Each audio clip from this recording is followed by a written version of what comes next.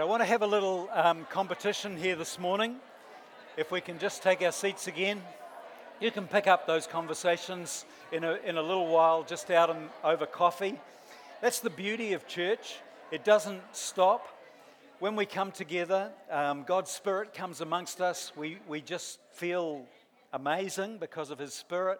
We start talking, and it doesn't have to stop. It can just carry on in the cafe and carry on into the afternoon as well, of just the presence of God and the life of God. I thought we'd do a little clapometer test today. Did anyone notice Katie dancing here today? Let me see, just by clapping, how you appreciated that today for Katie.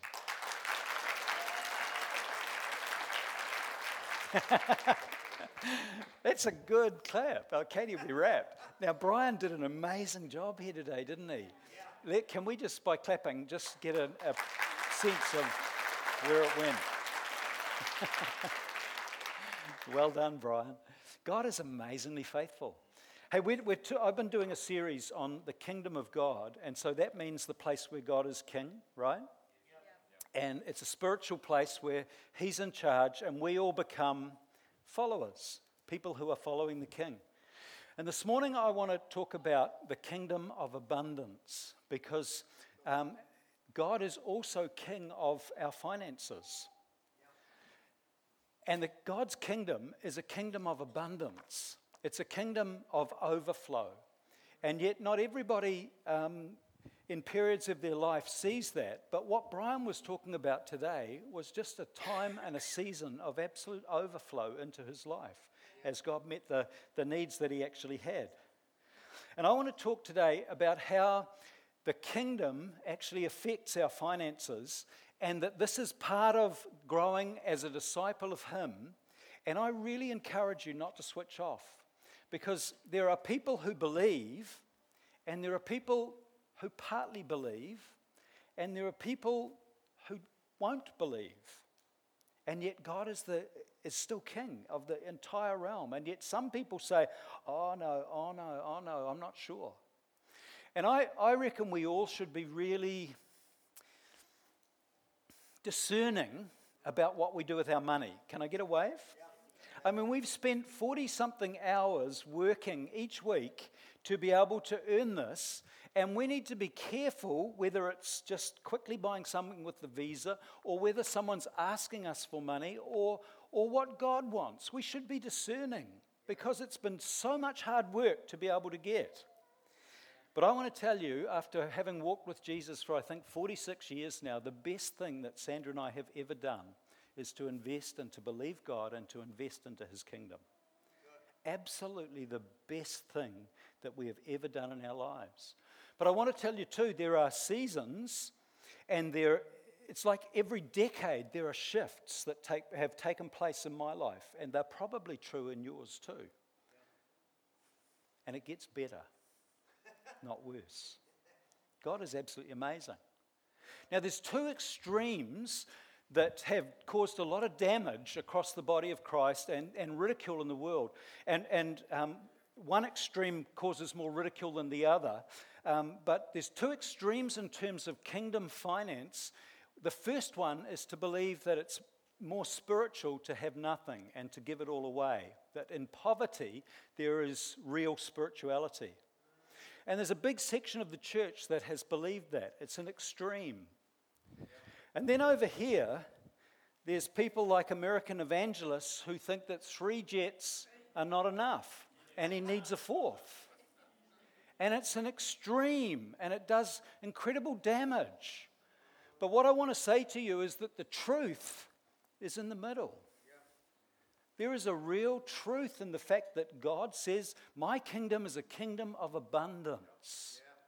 So don't let the extremes put you off, even if they've damaged you. Look past those extremes and have a look in the Bible about what I want to preach over this Sunday, and in a couple of weeks' time on another one as well about this.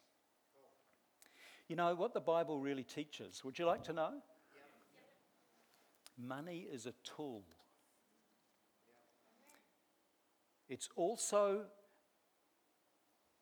a strangling God that needs to be dethroned till it becomes a tool in our lives that is for us and for others. Let me take you on some of this as we go through it today. I want to go to 2 Corinthians chapter 9 that Brian was talking about, and I want to just really preach on verse 8 to start off with, but I want to give the context by starting in verse 6 and going through to verse 11. And Paul says, "Remember this, whoever sows sparingly will also reap sparingly, and whoever sows generously will also reap generously. Each of you should give what you have decided in your heart to give, not reluctantly or under compulsion." I once heard a preacher says, if you ever feel under compulsion in a service, put your wallet back in your pocket. It's a good thing to do. If you feel you're being strong-armed into forced to do something, don't give under compulsion, but give what you've decided to give as you come to church. For God loves a cheerful giver. Turn and smile at your neighbour. Give them a rating out of 10. How did they do in terms of cheerfulness? Most of us can hit a 10 some of the time. God loves a cheerful giver. And look at this. And God is able to bless you abundantly. Would you say abundantly? So that in all things, at all times, having all that you need, you will abound in every good work. Let me read it again. God is able to bless you, New Testament Christians, abundantly.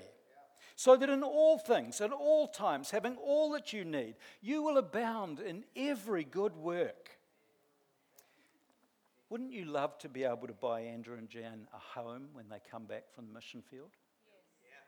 Wouldn't you love to be in the circumstances where you had such an overflow, you could bless a couple who have done the sacrificial giving it all away for the course of their major part of their lives? And they haven't got it because they've given it away. They've given the opportunity to be able to live, and they've spent what they had to do all of the mission things that they seek to do. You see, how big is your goal in your faith?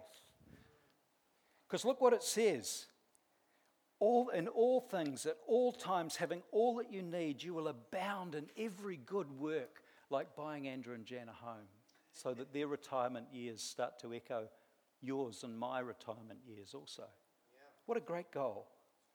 Now he is God. Now God who supplies seed to the sower and bread for food. Well, what's all that about? Well, just think it's an agrarian economy.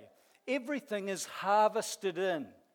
And any good farmer knows that he puts some aside for seed, and some he can bake or she can bake, and they can turn it into any amount of bread, and they can sell the bread or they can eat the bread, they can have all of that. It says, he who supplies seed to the sower and bread for food will also supply and increase the amount of seed you've got to be able to sow into circumstances. And he will enlarge the harvest of your righteousness. This is one of the most pregnant scriptures in the whole Bible, and God's talking about finance. It's amazing. Have a look at it in the Living Bible, and verse 8, and God will generously provide all you need, and then you will always have everything you need and plenty left over to put in the bank and keep it all for yourself. Plenty left over to share with others. See, this is God's plan for every believer.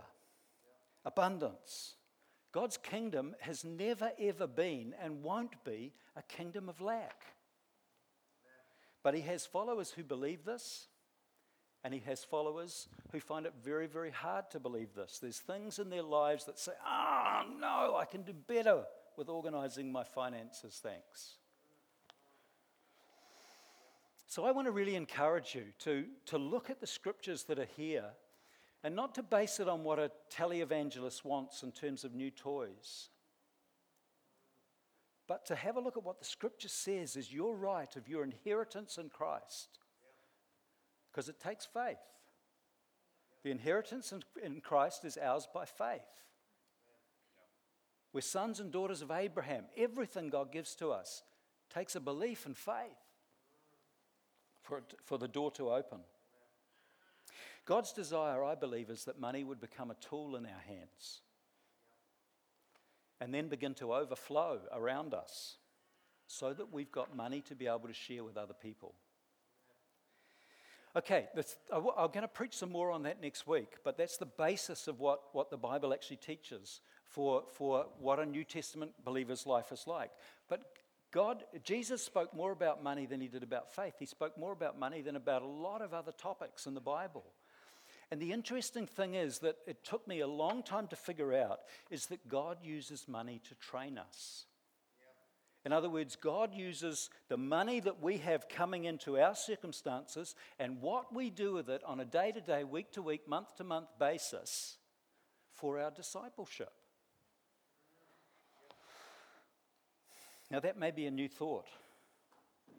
Have you ever noticed how quickly, if something unjust, that you consider unjust to do with money that is yours or should be yours or is coming to you, doesn't happen, how quickly it surfaces things out of your heart? Have you noticed that? No? Do none of you, you're just happy? Oh, well, it's all right. You go into the dairy, someone buys, your mum buys food for your brother and sister and none for you. You walk out, oh, that's all right. I don't mind. I didn't notice. I'm not hungry. I didn't want what they had. Have you noticed how money does that? All sorts of things. Families absolutely fall out over inheritances. Lawyers get involved, lawyers get rich, families get poorer. But have you noticed this? Please give me some feedback. I'm not going to go on unless you have noticed it. This is the power money has in our lives. You know, God knew those things were in your heart even before you and I discovered them. And he's hoping that we'll actually bring them to the cross when we notice them. But money's the tool that raises these things up. You know, in the Old Testament, it is true that God's blessing was shown upon a person's life by the amount of wealth that they had. In the Old Testament, people could be seen to be blessed by God. Think Abraham, think David, think Job. At the end of all Job's trials, what happened? God gave him double the amount of money that he had in the beginning. Shops, flocks, herds, all sorts of things. The Old Testament, it was as if God was putting huge blessing around, just wanting to gather the person's heart by the overflow of external blessings that would come around their life. In the New Testament, God came up with a new method, a different approach. And God works within us in the New Testament, in the inner man, in what we would call the heart. And he brings his kingdom experience and reign into our heart, whether he touches the external or not. He starts on the inside of us. And he says once the inside gets in good state and good condition, gets born again, it then starts to affect our body, and then it starts to affect even the outside of our lives. He starts on the inside. Righteousness, peace, and joy. I love the fact that joy is 1/3 of the kingdom. You're supposed to be happy. You're allowed to be happy. Turn to the person next to you and say, no more scowling. I release you to joy today. You see, what God does is internally, he firstly just deposes sin from the throne of our hearts, and Jesus gets enthroned in our hearts. And that's why people's lives change so radically on the inside, and their eyes shine with inner peace and joy. I love what Katrina said the other week. Katrina, are you here? Yes, you're here right now. Remember, I remember when you were just sharing about the change that had happened in your life when you came to Jesus, and the happiness that came into your life when Jesus became the Lord of your life. And then the inner transformation began to change the outward things in your life, because that process of transformation doesn't stay still. It just keeps working its way out. And Katrina says, now I've got real friends. Friends who are friends for me. Isn't that great? People that love her for who she is. That inner calm was there, and then outer friends started to come. And she said, my pantry shelves are stocked with food, including coffee. Did you notice how often Katrina mentioned coffee? She loves it. She's got coffee there. And she says, I got money in the bank for bills, where before I didn't have it because alcohol or drugs or something else was always taking the money. The inner life, then the body and the soul, and then the outer life starts to come into play. And people start to, when they become Christians, start to show that something's changed, and it slowly begins to affect the outer life as well. And it doesn't just happen in the first world, it happens in the third world as well. Even Christians in tribal villages, you go back a year later after they've given themselves to Jesus, and there has been a lift economically for those people. Missionaries call it redemptive lift will take place. But it happened around your life too, if you think back. New Testament prosperity begins from the inside out. And Apostle John, when he was an old man and he'd spent time on that beautiful Greek island that I would love to go back to called Patmos, just this amazing, lovely seas and the bluest of blues and the cruise. Anyway, He, after he'd been thinking in his old age about the Christian life under the inspiration of the Holy Spirit, and 3 John verse 2 says this, Beloved, I pray that you may prosper in all things and be in health, just as your soul prospers. He says, you're getting well on the inside, and I'm praying now that the outside starts to get well too, and you start to see the prosperity of God around your life. Would anyone like more of that? Because that's what the Bible teaches is ours. New Testament prosperity comes from the inside out. There's a link between your spiritual life and how you are on the inside and what begins to take place in your body. You know, the Proverbs are full of things of the link between the condition of the spirit and the soul and the body. It says if a merry heart will do good like a medicine. And it says a broken spirit will dry the bones. There can come sickness into a person's life when things aren't right. But once Jesus comes in, everything begins to change.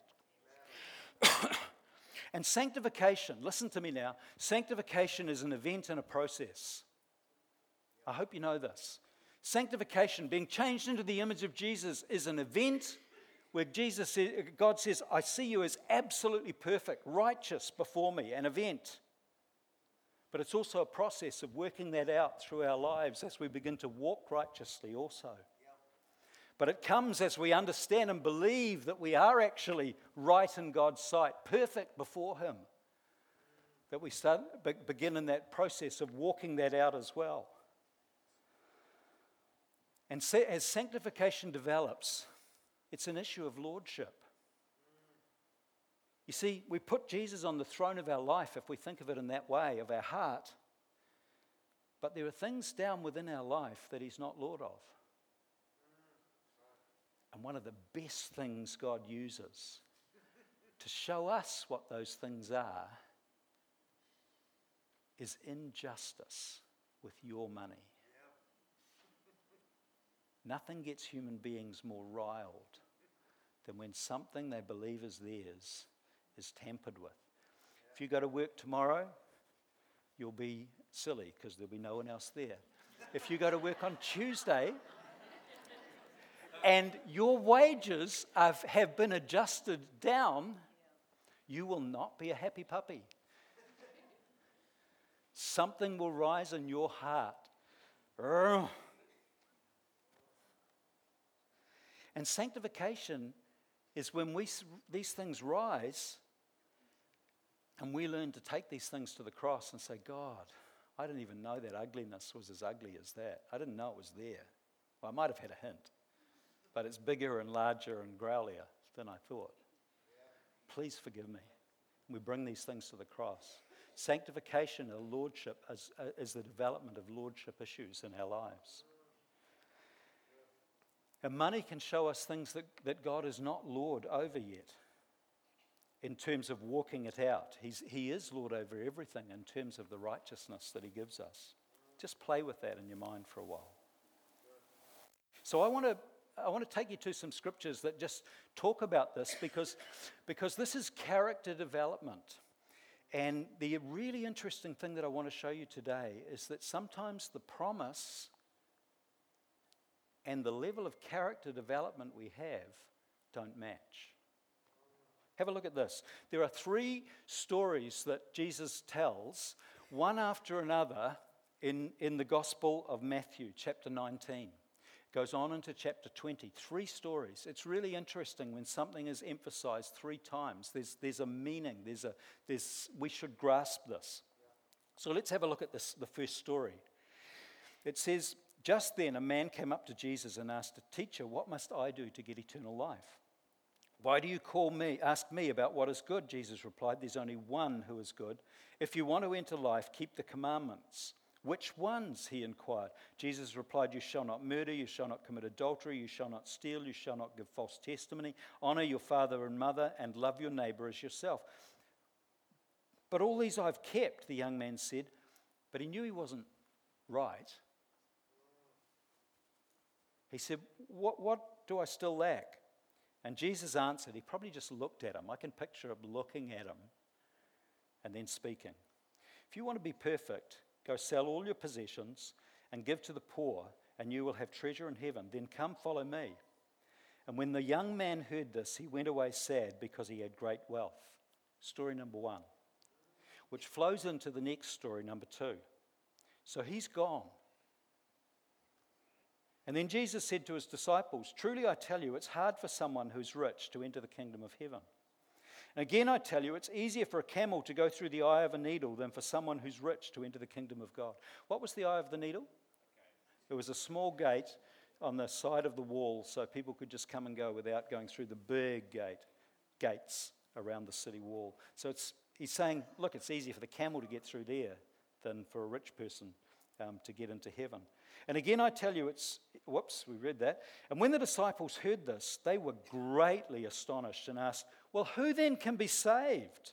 And Jesus looked at them and he said, 'With man this is impossible, but with God all things are possible.' And Peter answered him, 'We have left everything to follow you. What will there be for us?' And Jesus said to him, 'Truly I tell you, at the renewal of all things, when the Son of Man sits on his glorious throne, you who have followed me will also sit on 12 thrones. So he's talking to the disciples there.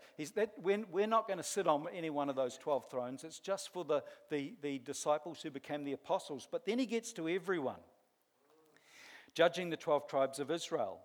And everyone who has left houses, in other words, assets or financial resources, and brothers or sisters or father or mother or wife or children or fields, for my sake, will receive 100 times as much and will inherit eternal life. But many who are first will be last, and many who are last will be first." You know, Peter had a house, he had a business, he had a mother-in-law. He left all of those things. He will be reimbursed with 100 mother-in-law type people for that blessing of leaving his mother. But he had a lot of assets. So he's going, if the camel has to go through, who can be saved? And thank goodness Peter speaks quickly, because he helps all of us, because many of us have got mother-in-laws. Now these 2 stories are intertwined. The rich young ruler was given a command he was unwilling to attempt. Now why was he unwilling to attempt it? Here's my take, and I think I'm right. Jesus could see that money had him and not the other way around. The issue was, who was going to be Lord in this person's life? Was it money or was it Jesus?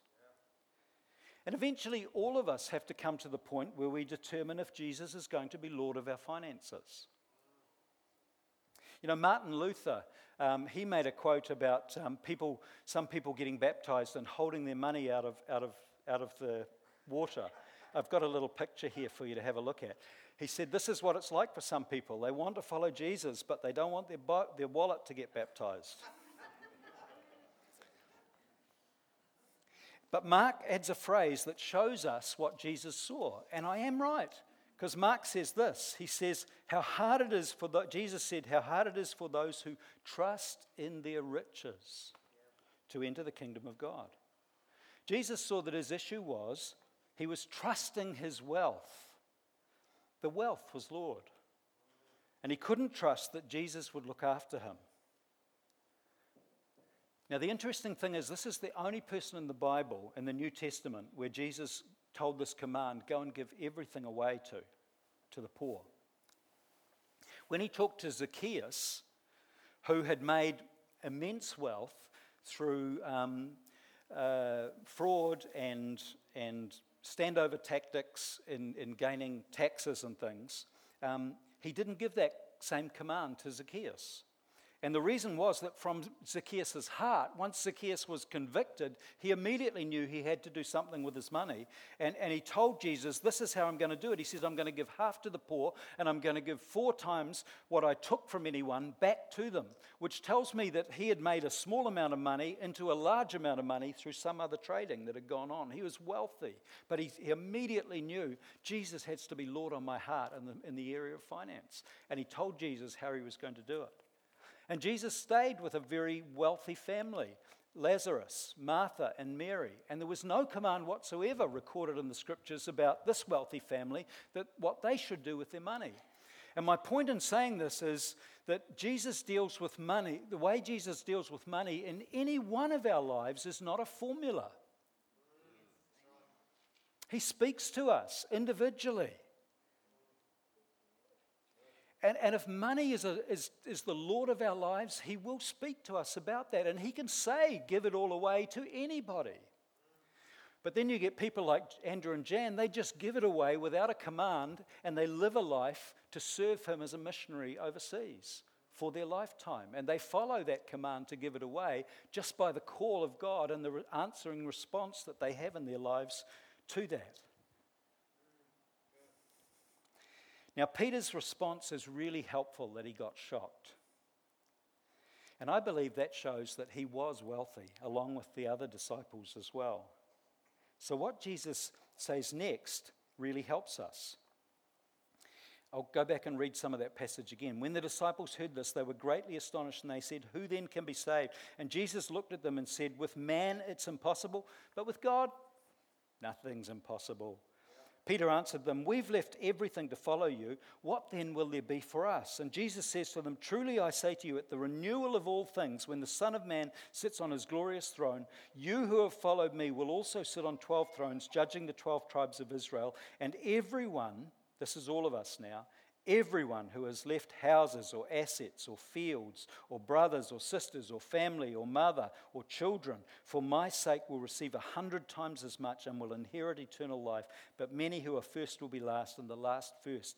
But Mark adds some more clarification to what Matthew has written and says this. He says, truly I tell you, Jesus replied, no one who has left home or brothers or sisters or mother or father or children or fields for me and the gospel will fail to receive 100 times as much in this present life.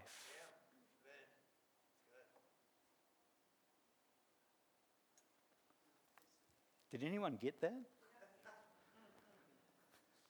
That's a cool word. Seriously, let's get rid of the religious stuff. Jesus is saying, I will return what I ask of you or what you sacrifice for me. Now, you can trust me. You can trust me with your 20s, 30s, 40s, 50s, 60s, 70s, 80s, 90s, and if anyone's planning to live over 100, trust him there as well. He won't let us down.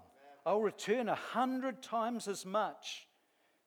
However, along with persecutions. That's like taxes. And in the age to come, you will also get eternal life. But there is an abundant supply for Christians who are sacrificing for God, along with persecutions. The sad thing is, quite a bit of that persecution will come from other Christians. Because a lot of Christians are very small thinking around finance. And they don't like it when someone who is also a Christian starts to get extravagantly blessed. and all sorts of criticism will come. I remember Max Palmer saying to me once, he said, I always buy new cars, but no one knows it. I only buy white ones. He'd figured out a way to slide under the anger and persecution that Christians would give to him. Think about it. But the persecution is much more than just the kind of bad attitude that Christians can have to other Christians. It's also a spiritual persecution that will come. The moment anyone starts to rise into God's will and the elevation of influence and authority that God places on their lives, you are more of a target for the enemy, and the attack of the enemy will come. And it's true in this area of finance too. Because God has many Christians who believe it, and they are targets, but he's got so many Christians who don't believe it, and they're marching on the spot. And sometimes they'll march on the spot for a decade. And their friends are up here in terms of the blessing of God financially around their lives. And in the next decade, they're up here. And sadly, some Christians are still, I can't trust God, I can't trust God, I can't trust God, because the money's got them. So it then goes on into the next chapter 20, into the next story. And for the sake of time, I won't read the text, but I'm sure it's a text that you know very well. Jesus tells the third story. And it's linked. The link is the last verse, because remember, there were no chapters in the original Greek. It was all just one long flowing book. It was a letter. And so there were no chapters and headings, and the last verse and the last verse of chapter 19 and the last verse of the story in chapter 20 are the same. And he explains more how God uses money to train us, to grow us up, to build character within us. And he says a landowner employs some workers early in the morning in the hot sun. I want to do an advert. Can I just have a moment to do an advert? Sandra and I would love to take a team to Israel in September next year. We're hoping that a lot of you will come. That's the advert. So we've been looking at the temperatures in Israel, and there are places where it is really, really hot. Really hot. It gets to the 40 plus degrees. But there are many places where it's mid to high 30s as well. So we don't know exactly where this is pictured, but it's hot sun of the day. And he comes to some workers and he says, look, I'll pay you a fair day's wage. Let's call it $200 for a fair day's wage out in the fields. 12 hours for $200. Maybe we should make it $400. What do you reckon? 2 or 4? 2 or 4? How many for 4? How many for 2? How many don't care? All right, we'll stay with 2. $200. For 12 hours out in the field, $200. And then a few hours later, he goes out into the market. The owner goes out into the courtyard, into the marketplace, and gets some more people. What are you doing? Do you want to work for me? Yes. Look, I'll pay you a fair wage. Come in. They go in. And a few hours later during the day, he goes out again and gets more workers. And the Bible says he just keeps doing that through the day. And there's some people, after 11 hours, the other people have been working for 11 hours. He goes out, get these people. They only get to work for 1 hour. And then suddenly the whistle blows and the day is over. 12 hours work for some of them in the very hot sun. But he says, the owner says, I want you to now pay the wages, tells the foreman, pay the wages for all the workers, but start with the ones who started at the 11th hour. They've only worked for 1 hour. So they line everybody up and they get the ones who have worked the least. And the wage is given to them. And how much is it? $200. What are the people down here doing at this moment? They are going, yes, this is a great day to be alive. They got $200 for 1 hour's work. Man, we are going to give me a figure. I heard that 1,000. We're going to get $1,000. They got 200. We worked 12 hours in the heat of the day. We're going to get 1,000. And they're rejoicing so much they don't even seem to notice that it's 200, 200, 200, 200. And it gets to these people. Now, why did the story, instead of paying these people first, because if they'd got their wages and they got $200, they'd be happy and their heart would be glad, and they would go home that night and they would cook a great meal and they would sit down in front of their TV in those ancient days, and they would feel really good. They were expecting $1,000 and they get paid $200 and they're ticked off. How dare he do this? This is not right. I deserve, I need, this is unjust.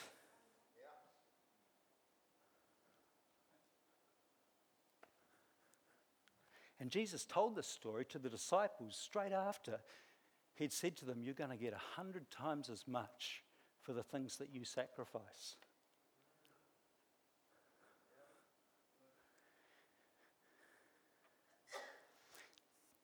You see,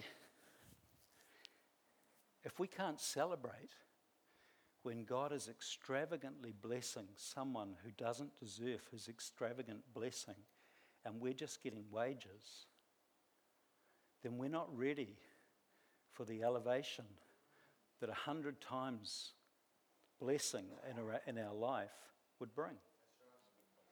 God is waiting for our character to develop to the point where we can be blessed that so-and-so got healed and we're not. And we can be blessed that so-and-so is in this amazing season where the money that's coming, that Brian gets a car and I'm paying $550 every time I go to get a warrant. And Brian got a car and no one's giving me a car. And God's saying the money's still got you. The money's still got you. It's weird. It's like God saying in these stories, this thing called money that has the potential to damage you and maybe even take you out. If you can get to the place where it's just a tool in your life, I'll give you 100 times as much of this once deadly stuff. Let me illustrate this. I was in Nelson on Wednesday, had to go up for the day. And at night I was meeting with a group of pastors, and there were three of us from the governing body of the Baptist Union four of us. And we'd been up there to meet with the pastors that were there. There were 8 local pastors and 4 of us from the Baptist Union. And we were having a lovely meal out.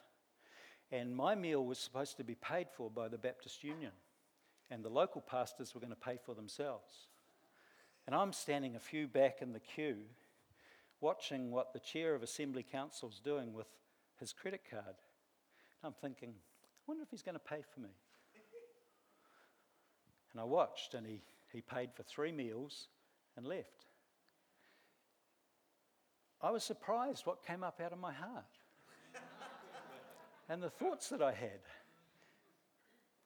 But maybe it was because I'd been reading the scriptures around this. I suddenly thought, I get paid really well. I'm on a good wage. And have a look at the day I had up there. I had just had such a cool day in Nelson. That was beautiful. That was 1:00 in the afternoon, not a ripple. But it was surprising when I got home, and I thought, these guys have travelled further, they've had more involvement than I have. Good on them that they're getting blessed, and I'm paying for my meal. But when I got home, I did still feel the need to say to Sandra that this had happened.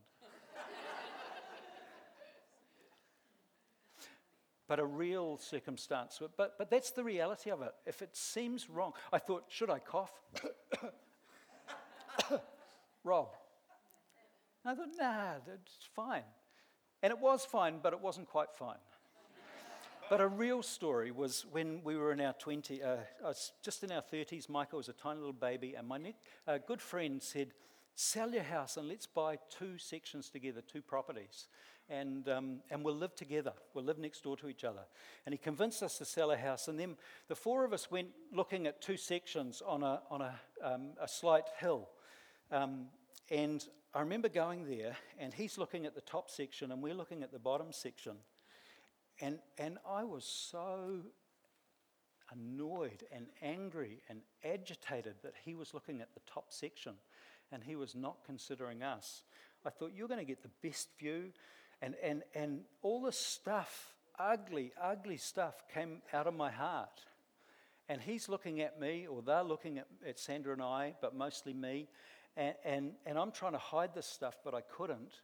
And a few days later, he came back to me and he said, look, you guys can you have the top section if you want that. And when he said that, it was worse.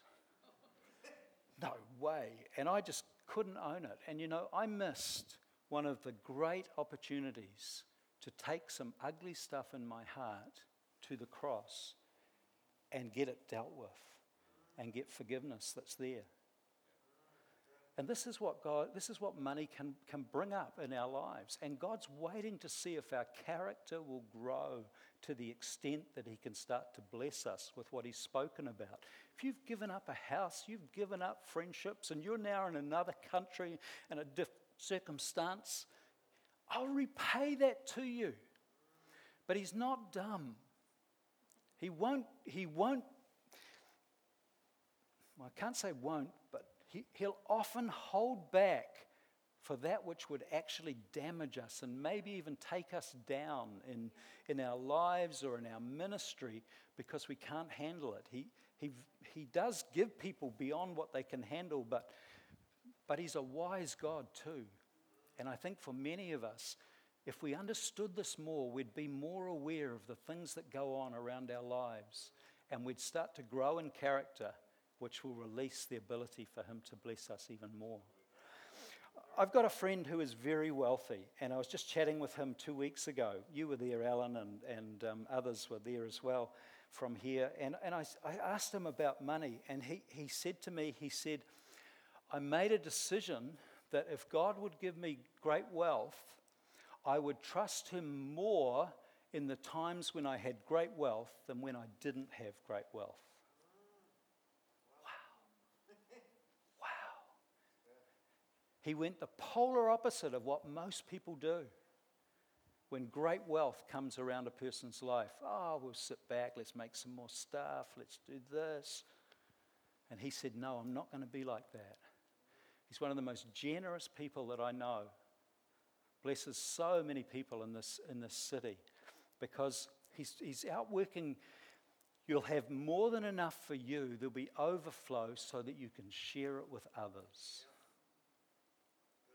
This is the plan that God has for us with our finances. You know, I got an email from some missionaries, and they said this will be a long email. I don't even know them. I don't know how I'm on their email thing. I think Sandra knows them. And they said, this is a long email. I thought, I better read it. So I read it through, and the end result was we've got all these medical expenses. We need to fly back to Australia, and we've got, can't remember how many thousands need to be paid. Would you consider giving? See, that's the sort of thing that God makes us wealthy to be able to do. Wouldn't it be great if you had enough wealth to be able to buy and set your children up in homes in an age where we're all talking about it's gone beyond what the next generation can afford? What level are you looking at and thinking and believing for? Because God wants abundance, but not so that we live at a new level of lavishness, but that we have enough for our lifestyle. And we have enough to be able, more than enough to be able to give and give and give. Hey, can I just... Yes, I've got time. Can I have the band come up? Is that helpful? Yeah. Isn't the Word of God amazing? Just how layered it is with amazing truth that helps us to be able to go forward. You know, friends, it's a good sort of segue, really, for me to speak to anyone here that has never given your life to Jesus Christ. Because all of us are less than perfect. All of us have done wrong things, and we've sinned. We've done what the Bible says we shouldn't do. And yet God wants a relationship with us. If you're here as someone who's not yet a Christian, God wants relationship with you. And if he let someone who was not perfect into heaven, it would ruin heaven. And so he can only allow people that are perfect into heaven. And the only way that we can, what we deserve is actually the other place called hell. But the amazing thing is that Jesus Christ loves us so much, he came to die on a cross to be able to take our punishment, as Graham shared with us over communion this morning, so that instead of us having to go to hell, we can be forgiven and we can have a righteousness that comes from Jesus himself put over our lives, and we become eligible for relationship with God and heaven as well. And so I just wonder if we could just have a moment's quiet with maybe every head bowed, just so you, if I'm talking to you and you've never given your life to Jesus, you have a moment to be able to think about it. You know, if you would like a relationship, if you would like to have sin forgiven in your life, Jesus Christ is the only name under heaven by which people can be saved. Only Jesus came to the earth and died on a cross, a cruel, horrible death, so that he could forgive human beings and so that he could forgive you. So if you would like a relationship with him and you want to just turn from things that you know are wrong and invite him to be the leader of your life, I'd love to be able to pray with you, and I'd love to give you some literature later and just see you born again into a brand new start, a brand new opportunity. But you have to respond. It's like God, in coming to earth, reached all the way down till he's just centimeters from you. But he needs you to actually open your heart and say, I want what you're offering me. I want that new start. I want forgiveness. So if you would like to, would you just raise your hand? And I just simply want to pray with you. And then after church, I'll just give you a little bit of information that you can take away to read about what you've done. Is there anyone here who's not brushing their hair who would like to respond? Just raise your hand.